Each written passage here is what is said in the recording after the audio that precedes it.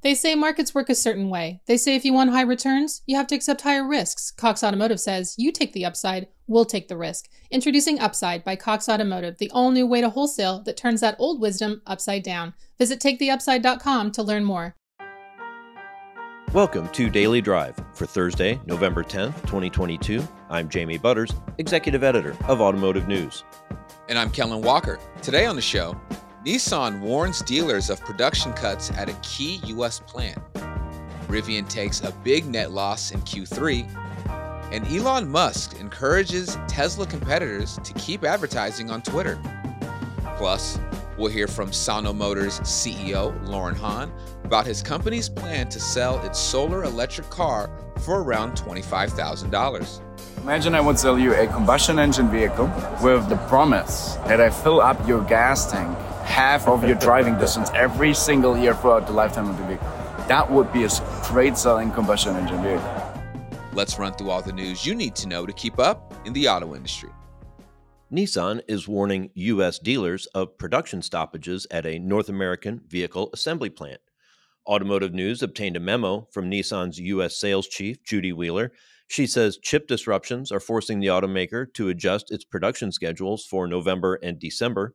The work interruptions will mostly affect Frontier, Titan, and Altima output, with minor adjustments for other models.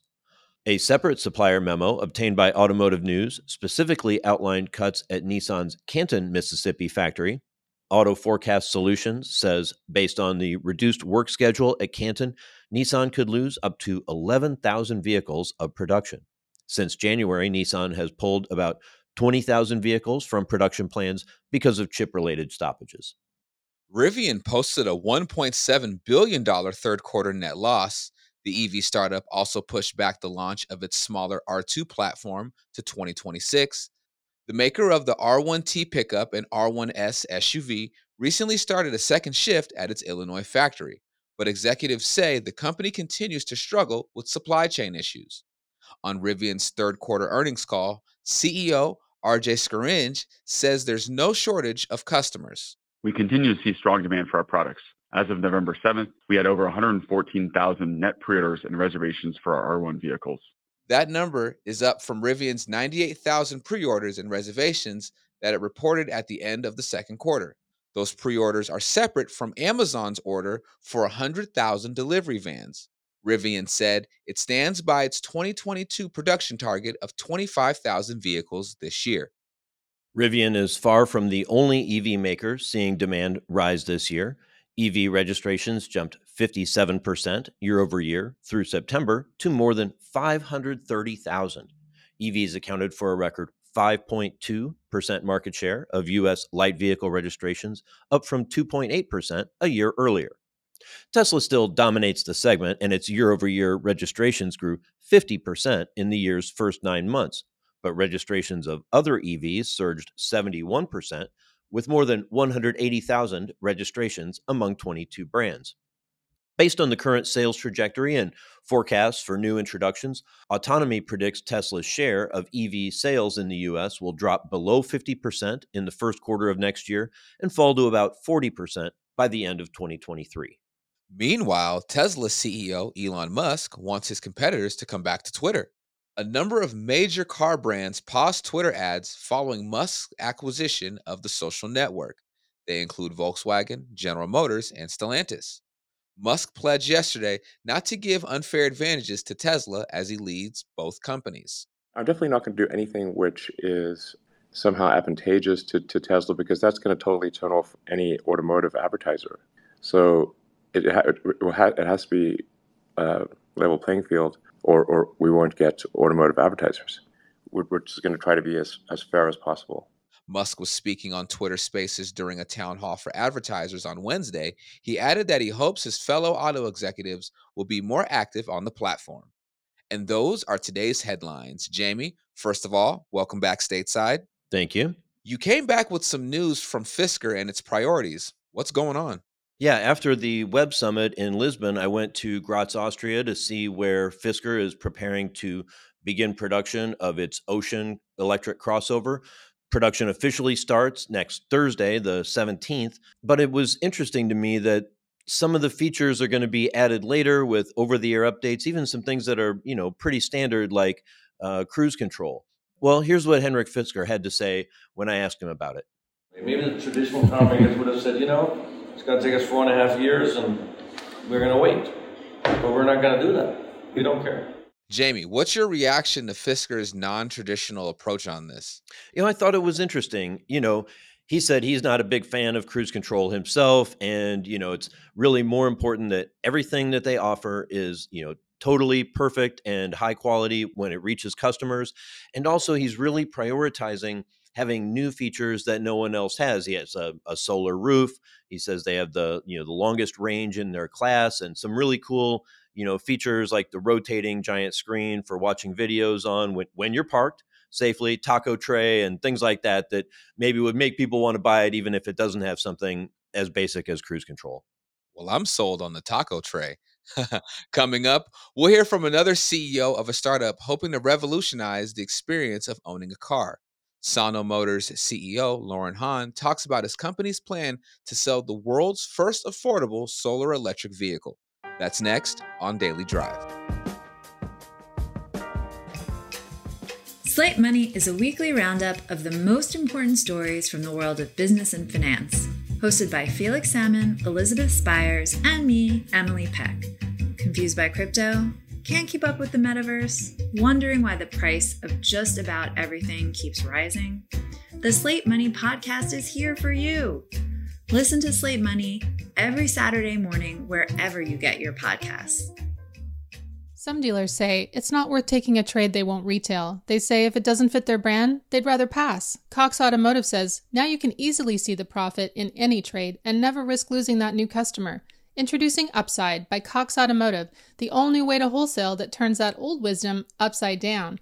Every vehicle you place in the Upside digital auction is backed by our guaranteed minimum price, so you never risk a loss. And when a vehicle sells for more than our guarantee, you keep the lion's share of the upside. It's a one-of-a-kind auction that gives you an alternative to accepting wholesale losses, and it's built on the principles of the country's top-performing wholesale sellers, so your vehicles have the best possible chance to get bids and get bought. Dealers taking advantage of Upside's game-changing policies are already saying yes to more trades and making more money, all while never risking a loss. Sound too good to be true? Visit taketheupside.com now to learn more.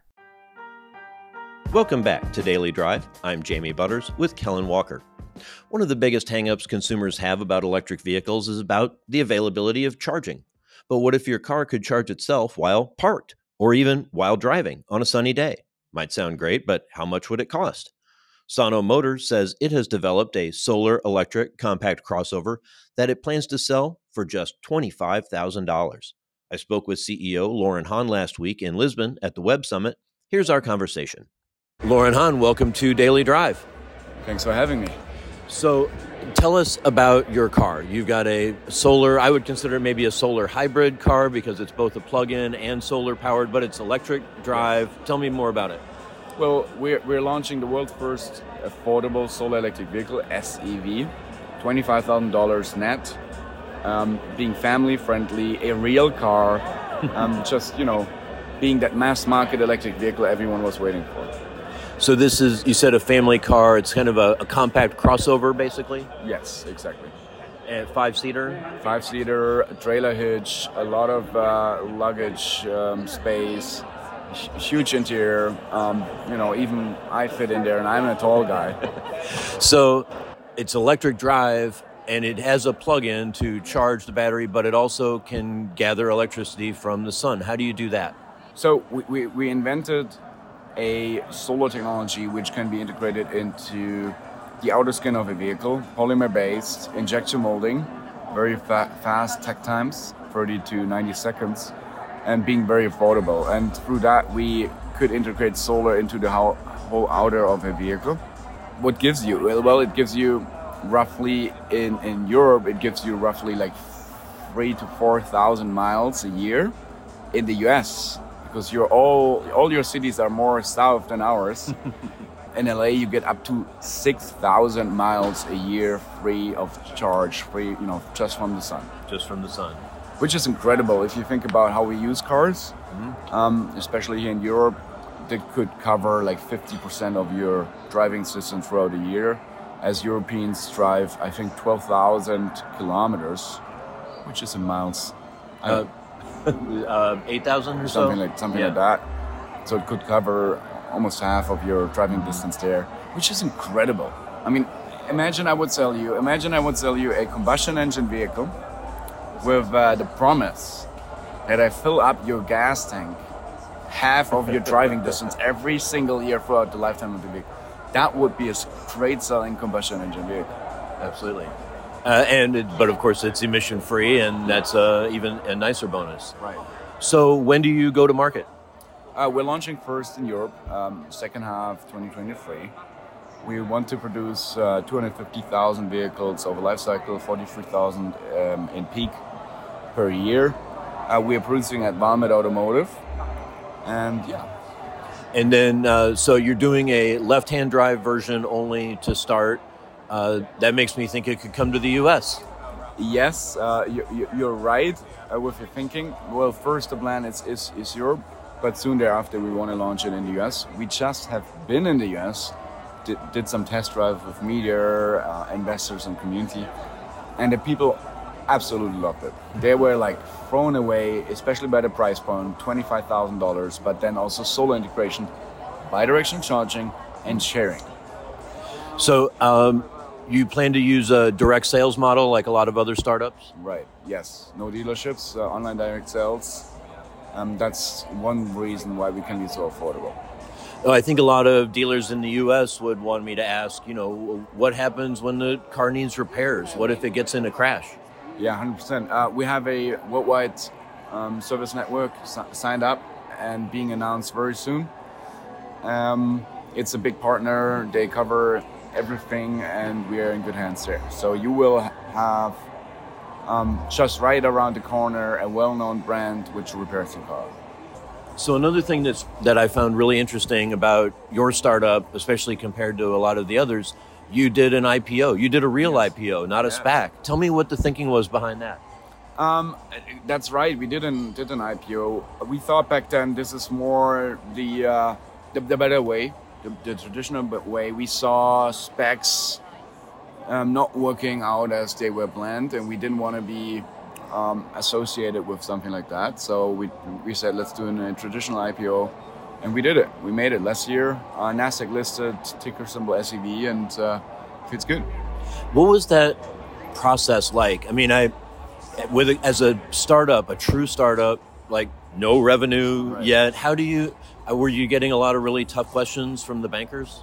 Well, the great thing is we make revenues already with a second business unit, which is Sono Solar. It is licensing and selling our technology to B2B customers like trucks, buses, vans, and we're making already revenues, small revenues, but we're making revenues, and actually showing that we have a 2 business pillar approach. So, de-risking the whole business plan, showing that our technology is also interesting for others, which is very unique, and especially investors like that. So tell me more about that business. This is like if I have a delivery truck for a FedEx type truck, I would have panels on the side and the top, and then where does that energy get used? So we do 2 things. We do retrofit solution for existing vehicle or serious integration with the manufacturer themselves. On the retrofit solution, we launched a basket going on diesel buses, saving 1,500 liters of diesel, which is 400 gallons. Per year and bus, and having a payback time of 3 to 4 years. And there's really, it goes into the 12-volt battery of 24-volt battery. You don't have to change anything on the propulsion system. On the serious integration, we go into the high voltage battery. Let's say it's electric truck or electric bus, and there we really extend the range. So you mentioned the payback in 3 to 4 years. I mean, I can remember not very long ago, a lot of the renewable energies, whether it's solar or wind, would take decades to pay back. How can you get that kind of payback? There's 2 very important trends. They just happened. The first one is the prices of solar have come down like 80 to 90%. And the other trend is that efficiency of solar cells have increased like 30 to 40% over the last 10 years. So both over the last 10 years. And 10 years ago, a solar car wouldn't make sense because of costs and efficiency. Today, it's the first time it makes sense.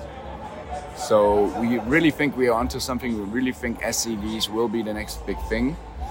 And let me put it that way, in the famous saying, if a trend becomes obvious, you're too late.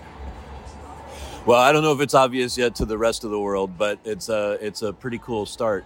But I have to ask, I mean, how did the cost of solar cells come down so dramatically? Was there a technological breakthrough, or is it a scale issue? How did that happen? There's one simple reason. Producing of the cell itself is very similar to semiconductors. And that's why every year there was an improvement because of semiconductors improved because of phones and laptops we have. And that was possible to make solar cells so much more efficient and so much more cost effective. That sounds really exciting for a lot of other applications as well. It could be real estate and other large projects. 100%, yes. Very interesting. Okay, well, thank you so much. Thank you so much for having me. Loren Hahn is the CEO of Sono Motors. I spoke with him in Lisbon, Portugal. That's Daily Drive for today. I'm Jamie Butters.